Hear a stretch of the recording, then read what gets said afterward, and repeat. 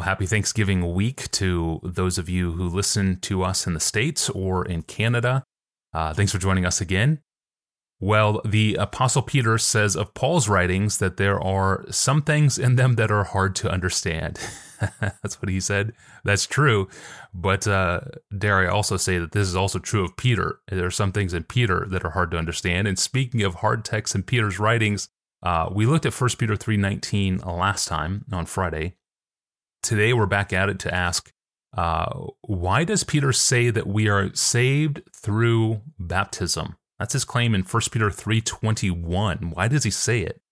A listener named Josh wants to know, Pastor John, hello, my question is this: why do we say that baptism does not save when 1 Peter 3:21 clearly says it does? So also writes a listener named Tom. Pastor John, hello. I sometimes meet people from church backgrounds that say water baptism is necessary for salvation, and they cite 1 Peter 3:21 to prove it. I know that we are saved by grace through faith and not by any work of ours, including baptism. But could you help frame a response to those of us who engage with people from church traditions that believe in baptismal regeneration?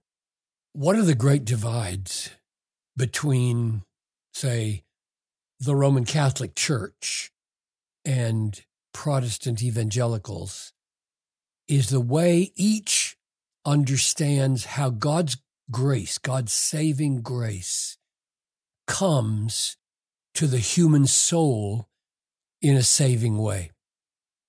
Protestants believe that God's saving grace comes to the soul decisively by faith alone.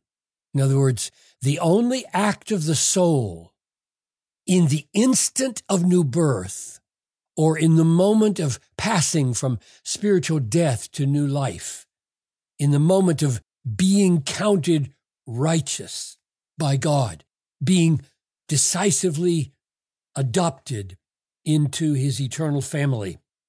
The only act of the soul in that instant, which is decisive from the human side, is faith.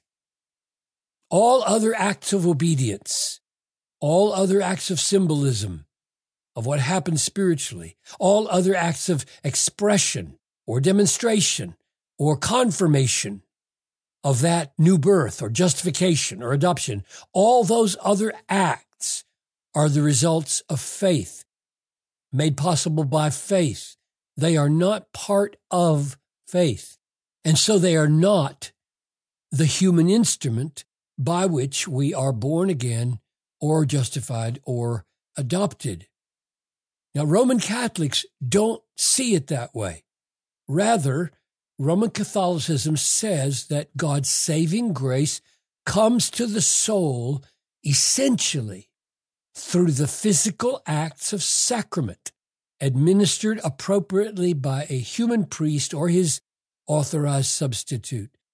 The two clearest examples of how this works are baptismal regeneration, that is, born again by means of the act of baptism, and transubstantiation in the Eucharist, that is, the bread and wine actually get transubstantiated into physical body and blood of Christ. The actual bread you're holding in your hand is the very physical body of Christ. The cup that you drink, the physical blood of Jesus. That's transubstantiation, so that this physical dimension of imparting saving grace is preserved. So in baptism, the priest or his authorized representative applies the water to the infant, and by that ecclesiastical and sacramentally physical act, the child is saved. Hear the very words of the Roman Catholic Catechism, Section 2, Chapter 1, Article 1, Paragraph 1213, quote, "Holy baptism is the basis of the whole Christian life, the gateway to life in the Spirit, and the door which gives access to the other sacraments. Through baptism, we are freed from sin and reborn as sons of God. We become members of Christ. are incorporated into the church and made sharers in her mission. Baptism is the sacrament of regeneration through water in the Word." Close quote. Now, Protestant evangelicals would protest. That's where we get the name. We protest. No, we say, no, baptism does not free from sin. It does not cause one to be reborn. It does not unite to Christ in a saving way. All of that happens through faith alone, in the first instant of saving faith, after which all acts of obedience confirm faith and confirm new birth and confirm forgiveness of sins and confirm membership in Christ. Now, when Josh asks this question, he puts his finger on a couple of key Bible texts that underlie this evangelical position. For example, Galatians 2:16, he says, and I'll read it.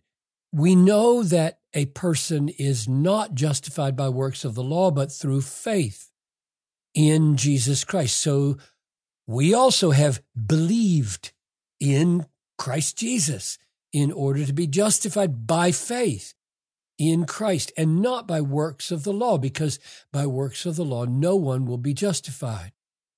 Now, the reason this text is so important is that the context has to do with whether circumcision in that day was effective for justification.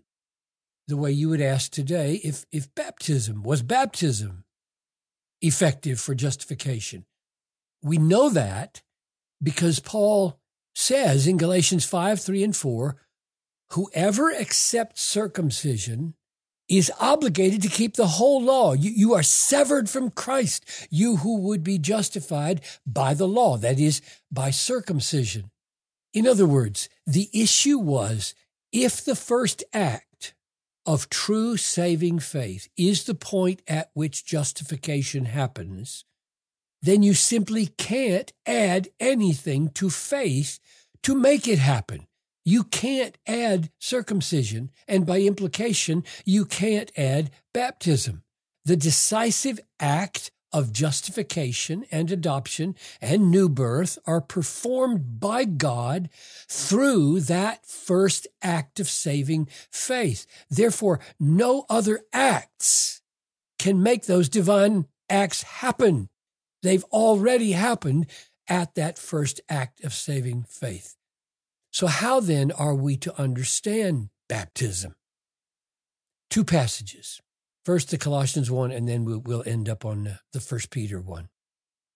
Here's Colossians 1, 11 and 12. "In Christ, you were circumcised with a circumcision made without hands, by putting off the body of flesh by the circumcision of Christ." Now that, so far, is a picture of the new birth described as a kind of spiritual circumcision. The old, unbelieving, blind, rebellious self is cut away, and a new person comes into being, a new creation. Then he goes on now in the next verse 12. "Having been buried with him in baptism, in which you were also raised with him through faith in the powerful working of God who raised him from the dead." So here, baptism is described as an act signifying the new birth of burying the old self, rising from the water with the new self. What keeps us from misunderstanding that act as a physical cause of new birth is the phrase, "through faith." You were raised with Christ through faith. In other words, Paul is jealous not to picture the physical act of baptism as the decisive cause of this new birth. It's an acted out picture of what is happening, and the spiritual effect of what is happening is through faith. That's a really crucial phrase there in Colossians 2:12. Now, 1 Peter 3:21, I think, should be understood in the same way. Peter has just referred to Noah's flood and the rescue of 8 people in the ark. And then he says, baptism, which corresponds to this, now saves you not as a removal. So he qualifies. As soon as he says saves you, he qualifies this way. Not as a removal of dirt from the body, but as an appeal to God. Baptism as an appeal to God for a good conscience through the resurrection of Jesus Christ. In other words, the waters of baptism are like the waters of Noah's flood. We are saved from that judgment. How? Peter clarifies and qualifies, lest we think it's the actual physical enactment of passing through the water that saves. He says, salvation happens not, a big not, as a removal of dirt from the body, but, and then he gives baptism a particular slant as an appeal to God for a good conscience. This appeal is an act of the heart, looking away from itself and from all human instruments and calling on God, appealing to God for grace to save. This appeal is the heart's cry of faith. That, Peter says, is the instrument that receives the saving grace of God. The physical act of baptism is the parable, it's the drama, it's the emblem, but the reality of new birth is not physical, and it's not received by physical acts. It's received by faith, and faith alone. Then baptism follows as a beautiful, obedient enactment of the effects of faith.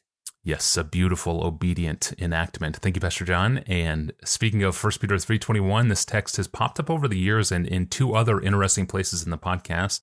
One was on believer baptism and the mentally disabled. That was APJ 305. And then should we baptize the dead? That's APJ 1019. Check those out. You can find APJs 305 and 1019 at askpastorjohn.com. Well, Thanksgiving is coming up Thursday, and to prep for that, next time we are going to pray our way to Thanksgiving. I'll explain more next time. I'm your host, Tony Reinke. We'll see you back here on Wednesday.